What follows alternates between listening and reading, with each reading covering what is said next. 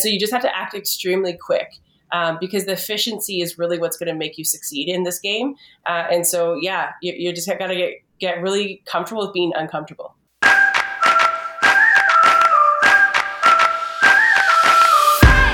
Welcome to Startupville, the show where we discuss what it's like to build a tech startup and a startup ecosystem in a small city. I'm your producer, Ariel Delorier. Our host is Dan Gold, and today we're celebrating Canadian and Saskatchewan Innovation Week and Women Entrepreneurs Week. Innovation Saskatchewan and the Women Entrepreneurs of Saskatchewan, also known as WESC, are the inspiration for today's episode. While the technology sector in Saskatchewan is experiencing significant growth, women and Indigenous people continue to be underrepresented in the tech labor market. To address this gap, Innovation Saskatchewan collaborates with various partners to deliver programs centered around skills training and capacity building in groups underrepresented in the tech sector. Some of these programs and initiatives focus on engaging in digital skills and entrepreneurship, include WESC's Founders Table.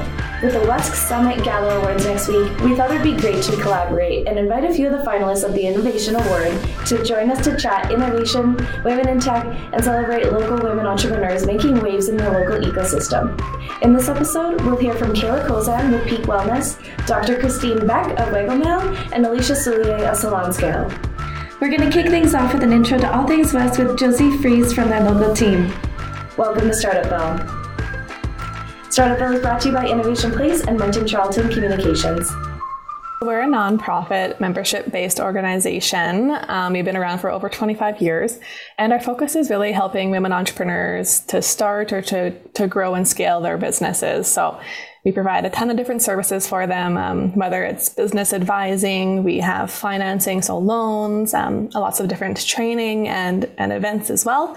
So that's kind of the core services that we offer. We've also been quite big in the advocacy world the past little bit.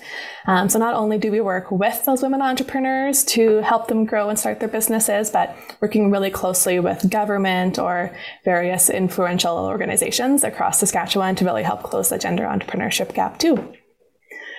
So that's kind of WESC in a nutshell. We're here today to talk about Women Entrepreneurs Week and Innovation Week, and I love that it's on the same week. There's some great kind of balance we can do there. This year WESC has a couple finalists for our Innovation Award, which is sponsored by Innovation Saskatchewan. So we're really excited for that. And that award really is awarded to an entrepreneur who's doing things differently, who's doing things in an exciting way. So often we get focused on kind of that tech part of innovation, and that's definitely a piece, but you can be innovating in your business in different ways without the tech component too. So really it's just, are you doing something in a really innovative and neat way that others aren't doing?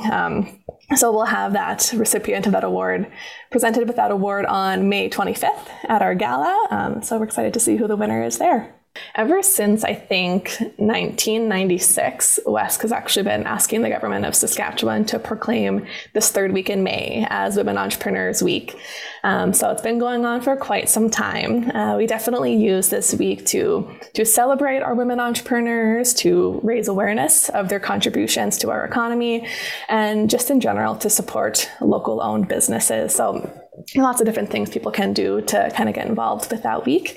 But women entrepreneurs, we know they contribute over $23.1 billion to our Saskatchewan economy, which is amazing. And they create over 191,000 jobs.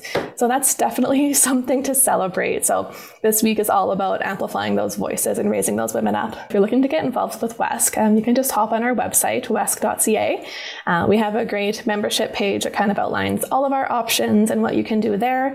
But of course, we're here over the phone if you have any questions as well. So you can feel free to call our office, visit our website, or you can submit an email through our website as well.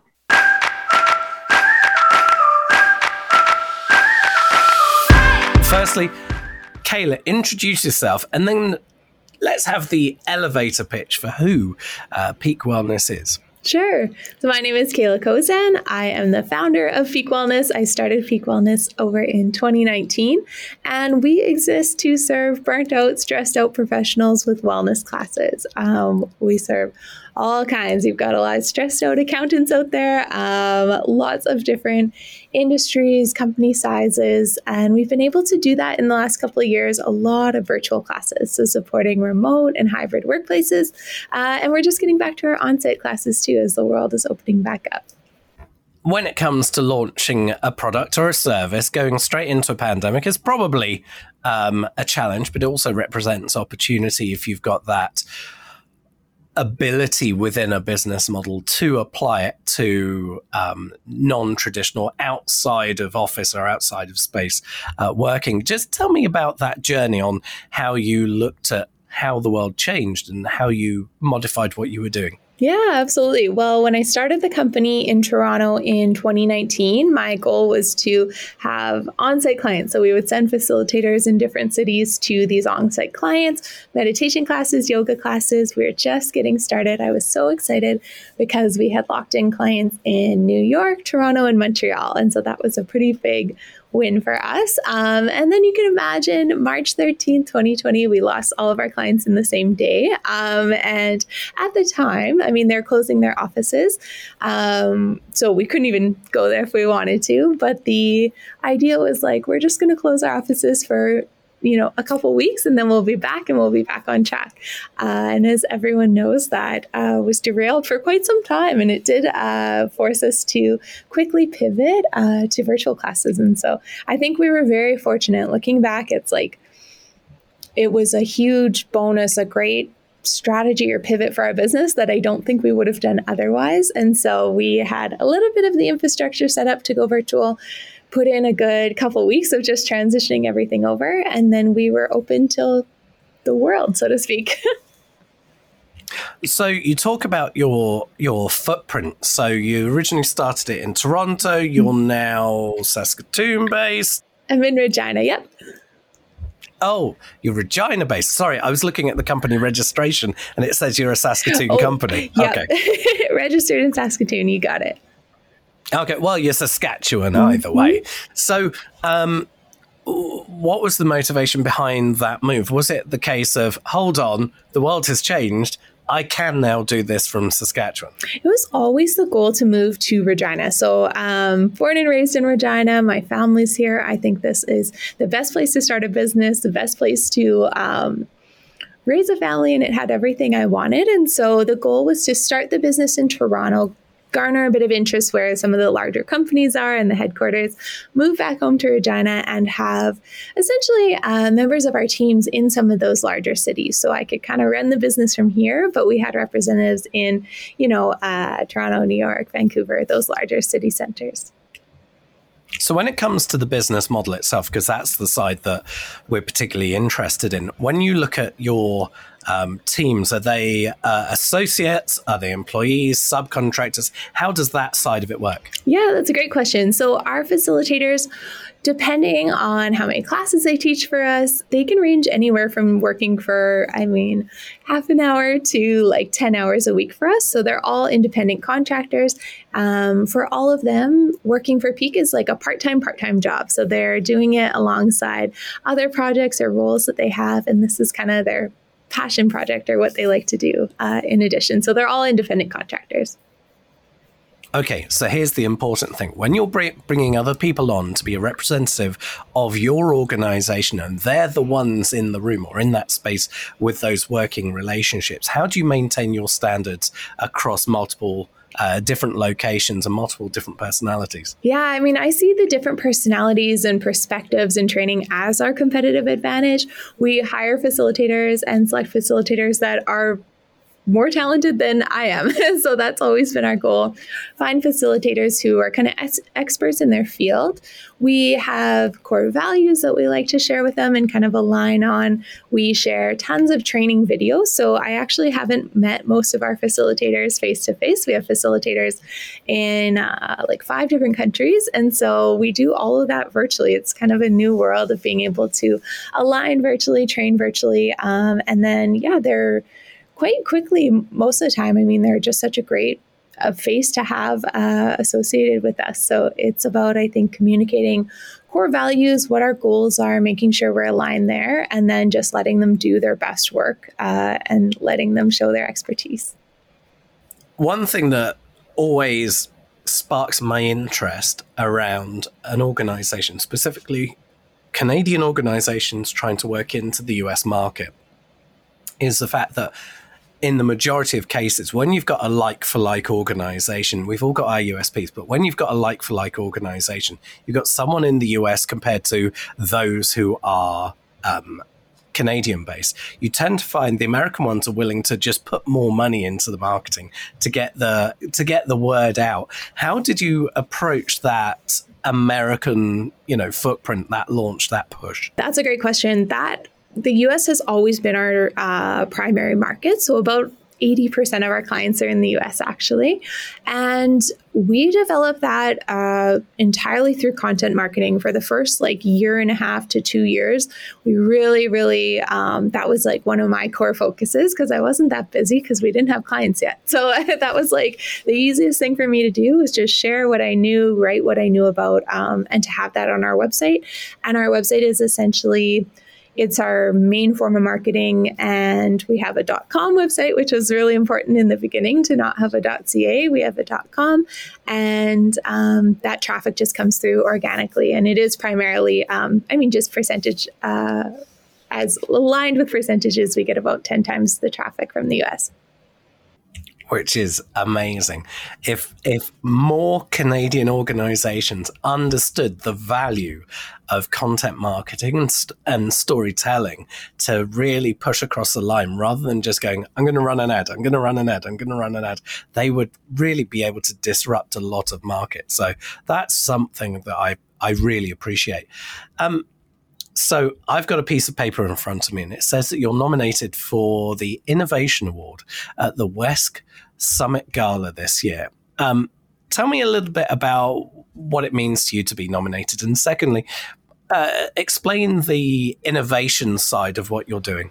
Yeah, absolutely. It means so much. This is my home. This is the community that as a business, we've always really wanted to be a part of. I want to employ individuals on the business side in Saskatchewan, and that's always been really important to me. And so the Innovation Award nomination, it means a lot because Peak is kind of my baby, and I did work on it alone in my apartment for a year and a half. And so you go a long time, and especially through kind of the ups and downs of COVID, just sometimes, most of the time I had that confidence and that conviction in what we do. But every, one day a week, you're like, am I on the right path? What is this? Does this even make sense? We're in a kind of unique industry, and we have a unique product. And so it's just really nice to be recognized by the community. I think it gives some validation to the work that we're doing and what we care about so much. If there are people who are living in one of the big cities of Canada, if they're in, Toronto or Vancouver, or they're in Ottawa, and they're looking for that opportunity to change their life, to de-stress, to live in somewhere with more than 10 square feet of space, what would you say to them as someone who obviously loves Saskatchewan and the prairies, but has also had that experience of moving into the shoebox? What would you say to them to really, you don't have to convince them hard, I'm sure, but what would you say to them to say, hey, look, there is another way? Yeah, it's been a fascinating journey for me. I spent about 7 years living in Toronto, and that was downtown Toronto. So pretty hectic lifestyle.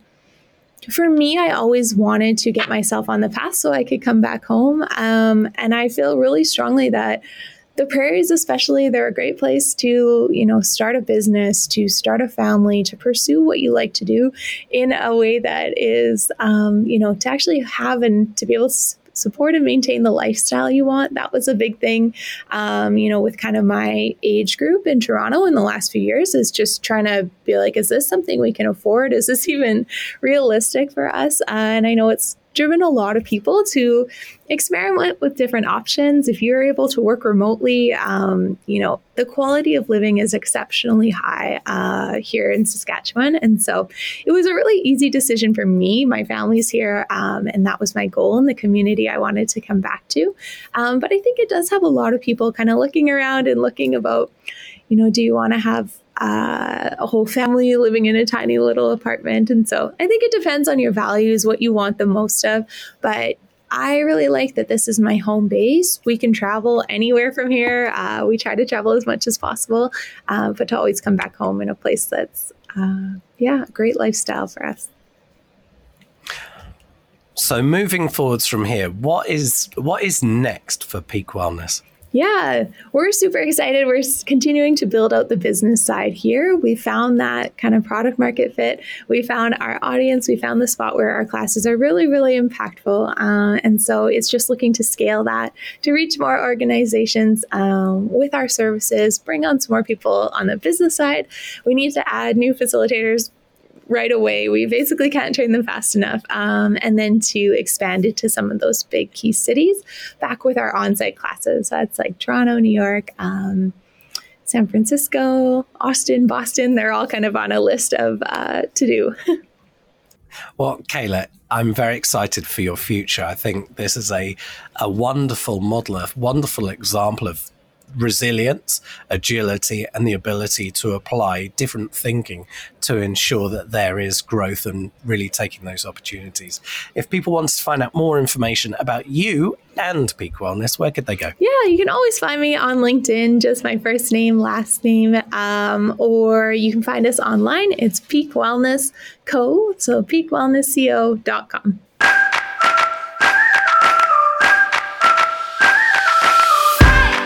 Christine, just give us a little bit of background on you and the elevator pitch of what Waggle Mail is. My background is I am a veterinarian, so I'm obviously really passionate about advocating for the health and well-being of animals. But I also am an entrepreneur at heart. So I love building businesses. I've built businesses in different industries. And elevator pitch on Waggle Mail. So Waggle Mail for me was kind of an entry point into the pet care market. And it is a vet curated subscription box for dogs and their humans that is tailored uniquely to every dog's needs. So their age, their breeds, any health or wellness needs. Okay, that sounds like a heck of a scope of a project to be involved in. When you looked at the marketplace, the entrepreneurial side of you, when you looked at the marketplace and you saw what was on offer already, what made you think, there's a gap and it's got to have been beyond, well, there's not a lot of Canadian provision in this kind of service. It's got to be more than that. So what was the gap that you looked at and went, we can differentiate ourselves. Our USP is this.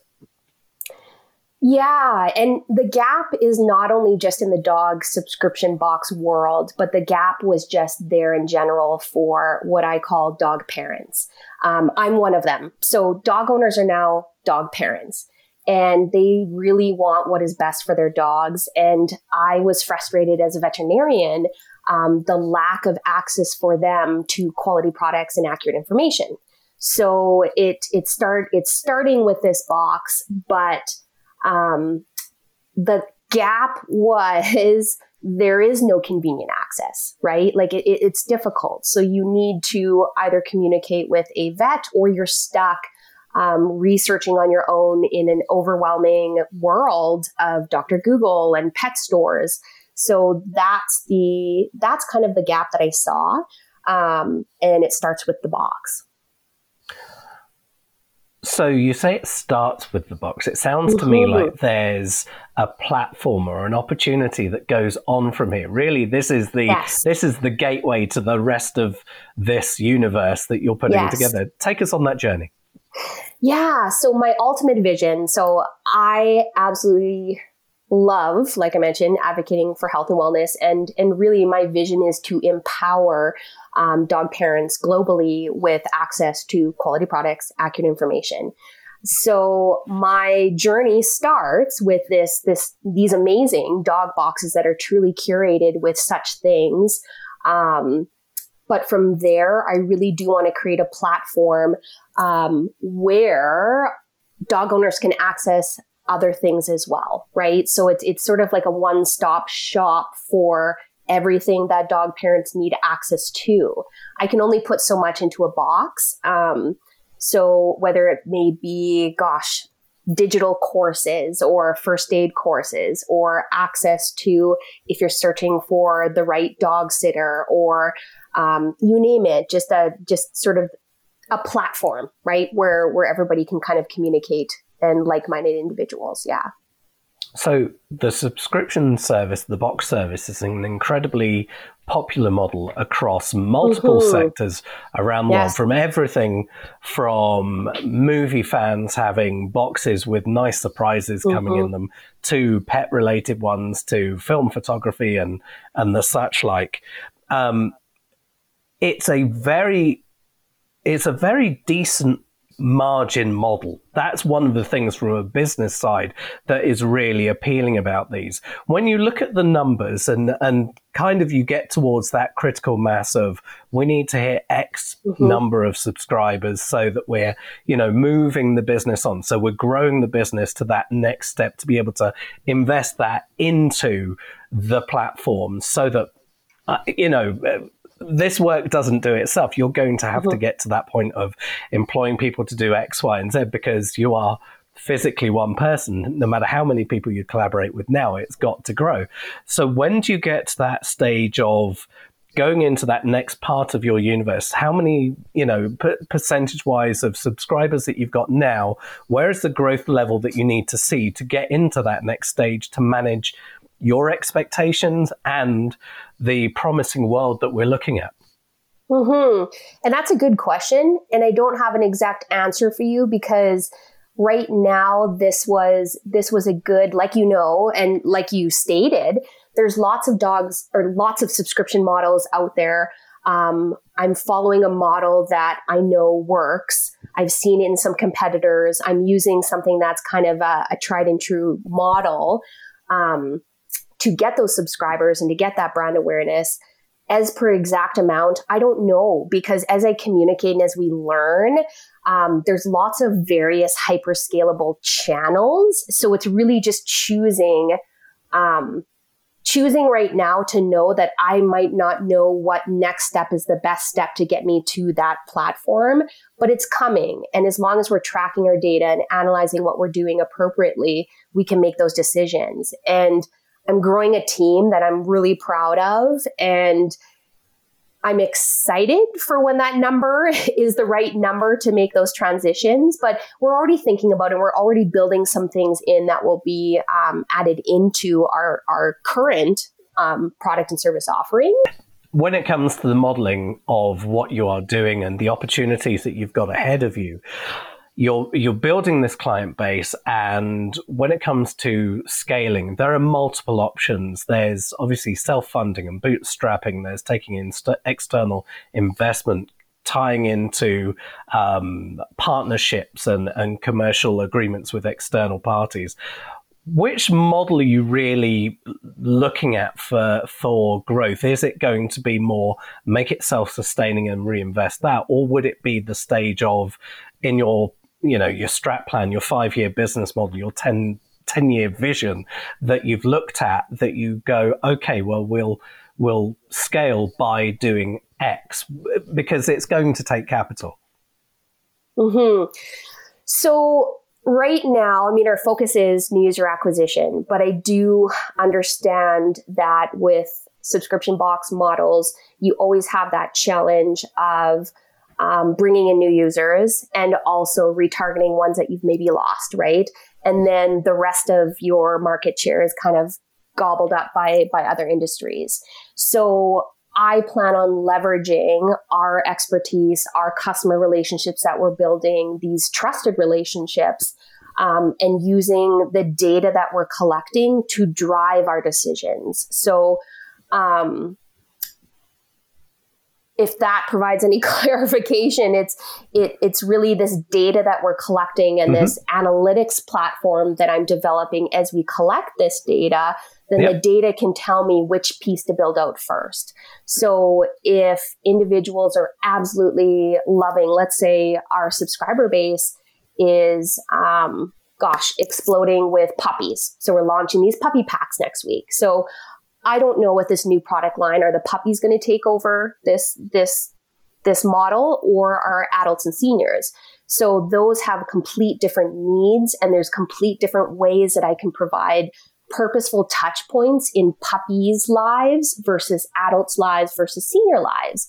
And I believe that we can do that throughout the lifetime of a dog, but it's figuring out which touch points catch and which ones we want to optimize at that time. And I think that's a challenge with all startups, right? Is which shiny thing do you go after next?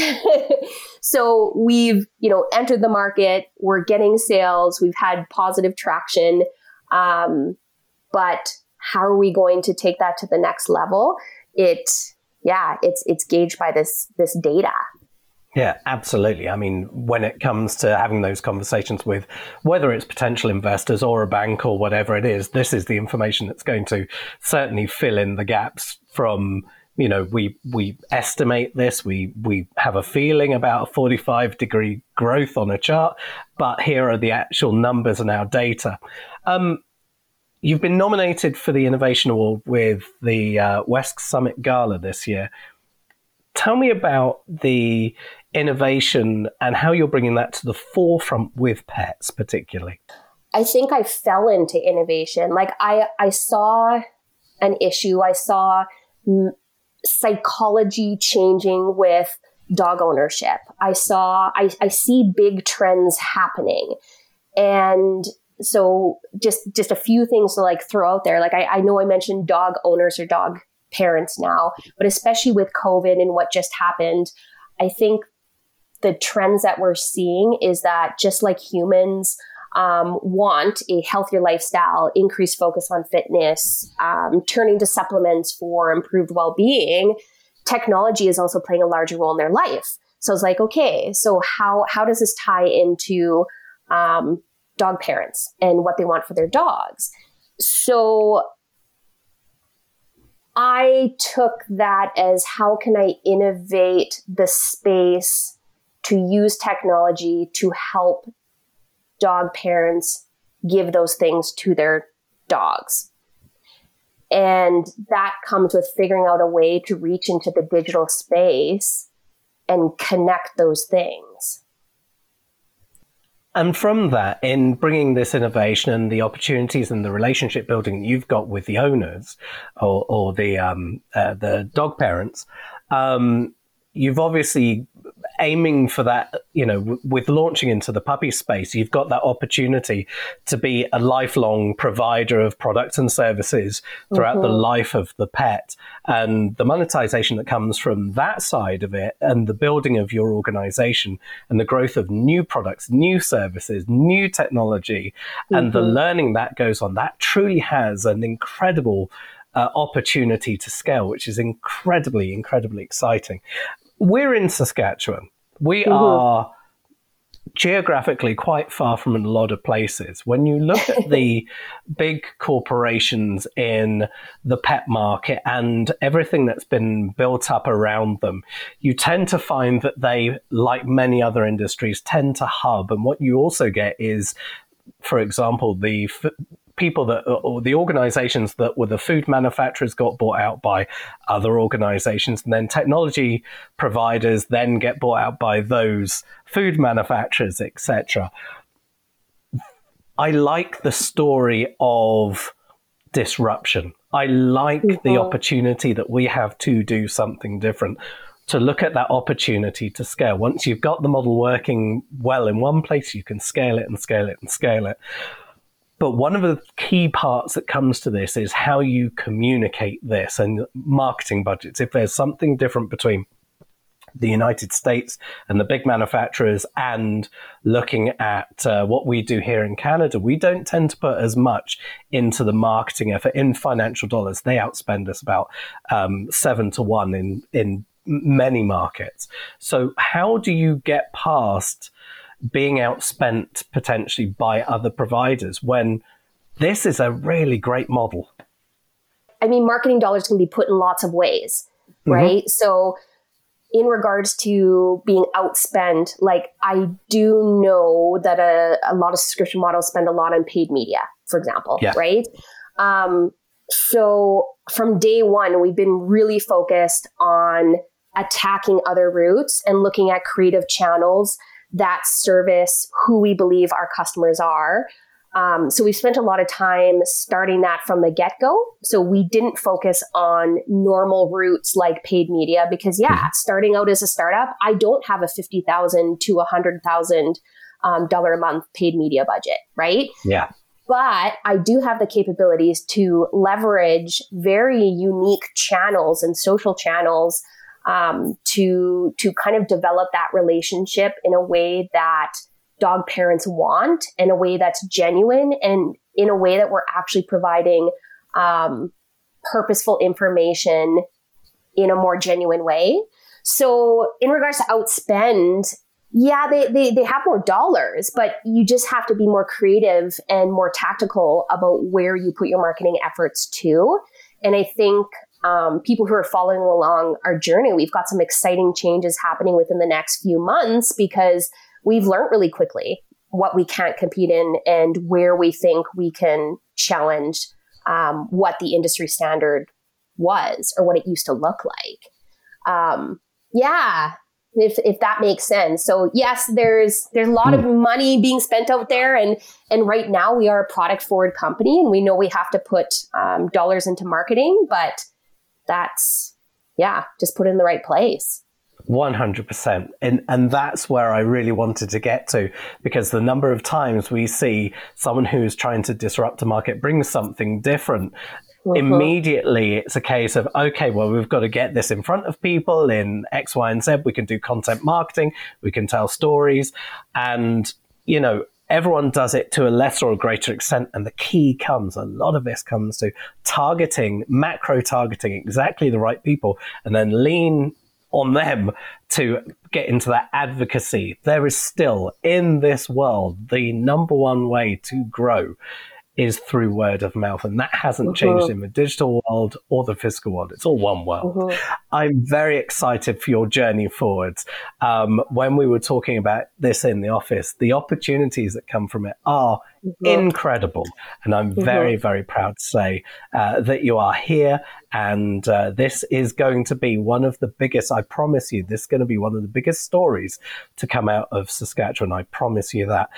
If people wanted to find out more information about you and Waggle Mail, where could they go? On Monday, we'll actually have our Waggle Mail 2.0 site launched.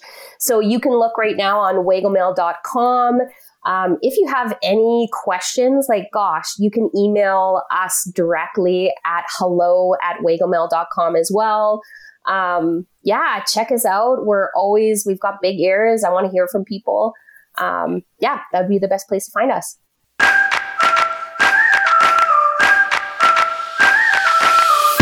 Alicia, it's a little while since we spoke last. I hear you are fresh off the plane and you're just getting settled back at the desk. What's been going on? Give us the 30 seconds of what's happened in the last period of time since we last spoke. Oh, well, I think there's been a tremendous thing. I think all startups are experiencing change in different directions. But I think since we talked last, I think what we really have is discovered that product market fit. So Salon Scale has really identified exactly how to serve the market. And obviously, we kind of serve around that cost of goods. We handle a lot of those kinds of parts of salons. And so right now, because that's burning a hole in many of these salon owners' pockets, that's where we're getting a tremendous amount of growth. So we probably almost tripled our business since the last time I saw you. That is wonderful news. Wonderful news. That makes me incredibly happy. And when we first spoke to you, you were really leading this alone. Then on our second interview, you'd formed, a new structure to the organization. Looking back on it now, and this is something that people are always looking at when they're considering making a change or accepting new investment or any remodeling of what they've been used to. Clearly, it's worked out rather well, but how did you find the dynamics and the relationships over the time since we last spoke?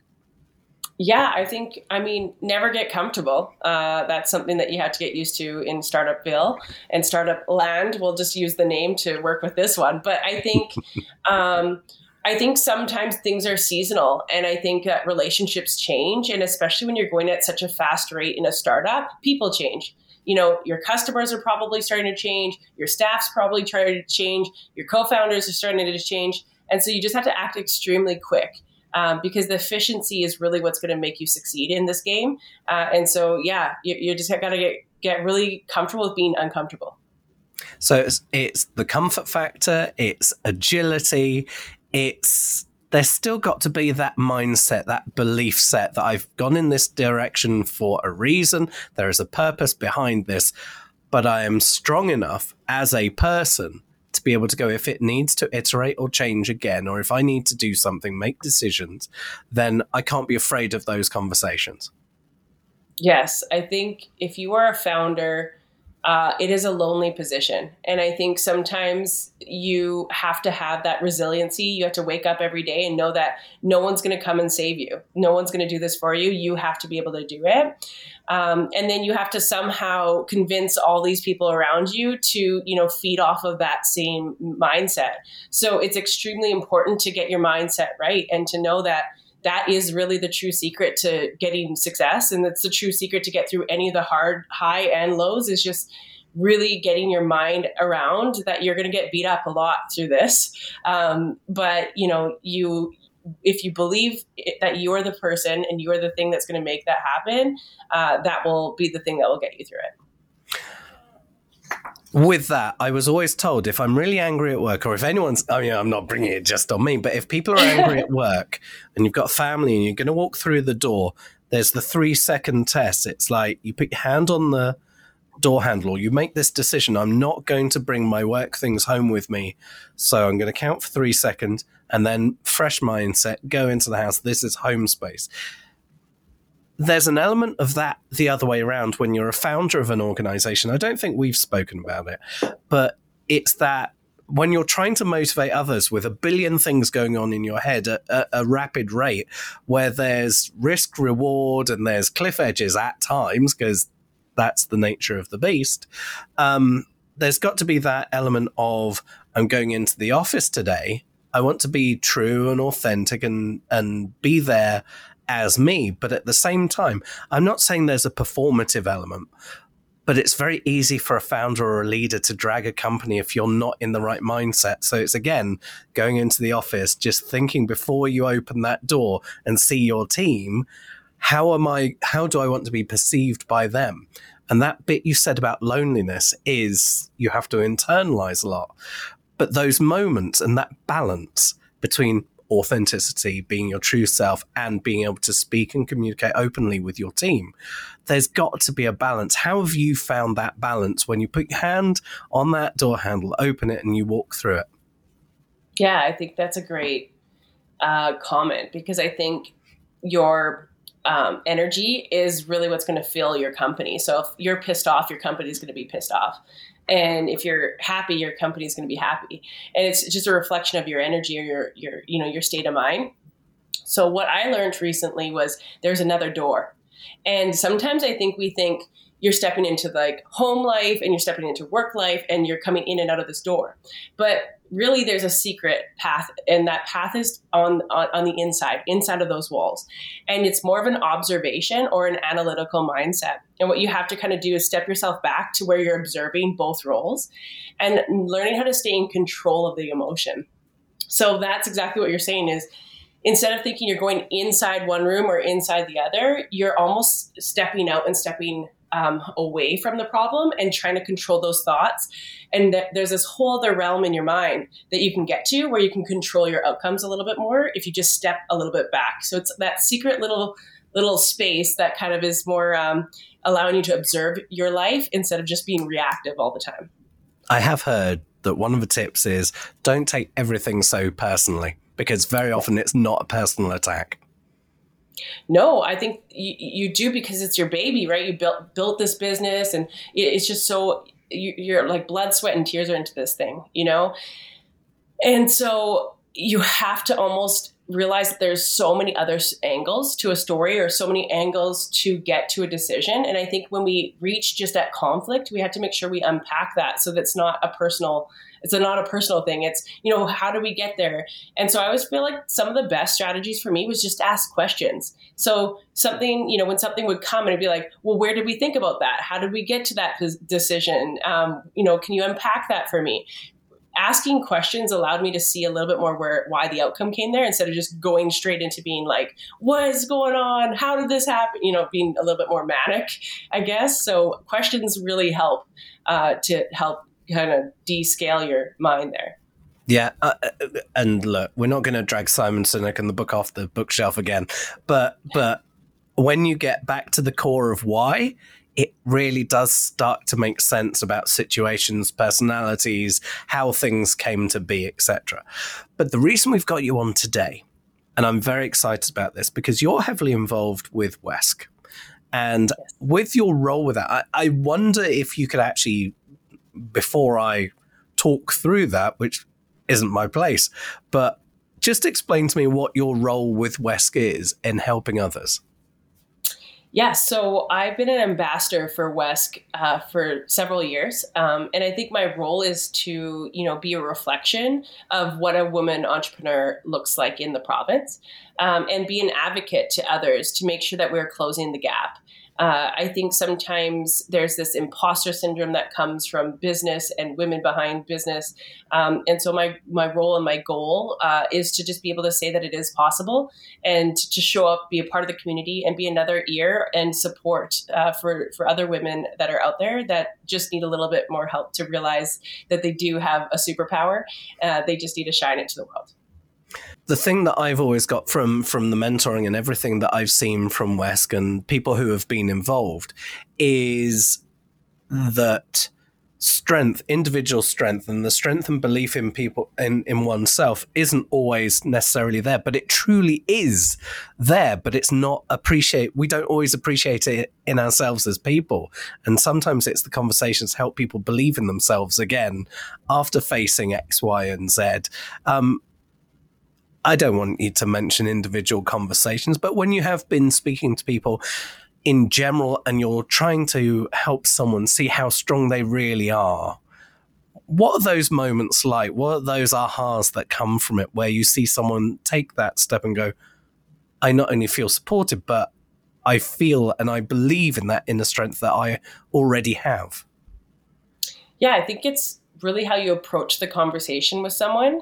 And I think it's important to stand beside them and look at the problems that they're talking about. And that's something that I've kind of done with a lot of new startups, new entrepreneurs, is just to say, what is the problem you're trying to execute? Because 9 times out of 10, a lot of the times is they're not clearly defining the problem. And so they're trying to go into solution mode a little too quickly. And so what we really try to do is, like, if we can clearly identify the problem and then we use your strength within, you're going to come up with multiple solutions. You're going to be able to totally get your goals and accomplish everything. And so my favorite thing is just kind of sitting back and saying, like, how are we going to solve that? And watching them unpack it. And then just, you're just there alongside them as a coach, letting them figure it out. And then at the end, it's like, see, you had the strength the whole time. You had the vision. You need to trust yourself. And now the rest is yours. Okay. I want to lift the curtain. I want to go behind there. I want to have the Wizard of Oz moment with you. When there is that moment of coaching and supporting and just being there for someone, let me reword that. When you're someone who gives back to the community and you're willing to coach and support other people, sometimes we do close the door on what's happening in our own lives, in our own work, because it's easy to look at someone else's issues and problems and opportunities and really just help them. Have you ever had that moment, like I have, where you're speaking to someone and you realize there's a second audience in that conversation and you're actually speaking to yourself as well? Yeah, actually, it's funny that you say that, because I think that's the whole point. If you don't coach it, then you can't you can't grow if you don't give those, gifts out. And so I think what's the most powerful thing about being a mentor and guiding someone through those stages is that you will, in return, be coaching yourself. I think the best mentor you will ever have is yourself. And some of the questions you need to ask yourself, like, if I was coaching this person, what would I say? And so if you kind of self-reflect and you do that, you're just going to be able to grow because you're internally building that internal mindset. And so you're right about that, is that when you give it away, you're creating an empty space for you to start now thinking internally, well, okay, now that I've given that concept out or allowed that person to inflate, what am I going to do with this new room? And that's where that kind of constantly expanding your mindset and exploring all the opportunities and how you could keep growing. That's exactly what you need to do. I love moments like that because it's that breathing and you allow yourself to really live that journey as well, rather than going, here's a plan, here's a strategy, bum, bum, bum, bum, bum, and being rigid and not having that ability to go, there is another way. There's another way of thinking or feeling about this. So often in business, I've seen so many people go, here's the strat plan. Here are the tactics that we're going to use. Here are the goals. But they don't address how we feel on that journey and how that can actually influence the decisions that we make. And I will 100% say there is a reason why we say trust your gut. There is a reason why we say go with your feelings. And so many people play it down as in being hard-nosed or taking on a militaristic view to taking on the world. But actually, when you truly listen to yourself, you kind of like yourself a bit more as well. I found when I went through, I was running a thing back in the UK and I didn't listen to myself when I hit various limits at different places. And I didn't necessarily enjoy or like what I was doing. When I gave myself a pause and a step back and I listened to others and myself, it was like, yeah, this is so good. I think you're right, because I think your mind is almost 10 times faster than maybe your experience on this earth and where you're at.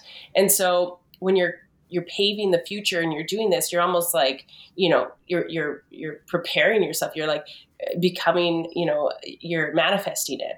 And so what happens is I think sometimes it's hard to catch up. So it's hard to come to a place of presence and pause and, listen. And truly listen to what your thoughts are telling you. So I think it's really important. I think when you look at the greats and you look at people who have tremendous amount of success, is they're able to take that wandering mindset and take that expansion mindset and contract it and come back to creating action. And those are the people that you're starting to see grow. Is they don't wait, they take that information in and then they execute. I always enjoy speaking with you. I always enjoy listening to you. And when you do those bits online and public speaking, it's always a fascinating insight that you provide us. For you as an individual, for you as an entrepreneur, why was Wesk the thing that you wanted to be involved with? I think from the very beginning, finding about Wesk, it made me have a sense of belonging. And it was a platform that I started to feel was safe to explore what I wanted to do with, my career and, the goals that I had. And I think it was just a natural fit for me. It was inevitable. I think that needed to happen. And then I think, quite honestly, I think because I had that escape, because I had those people around me, I was able to let go of some of those emotions and be able to have a team of support that allowed me to execute what I needed to do.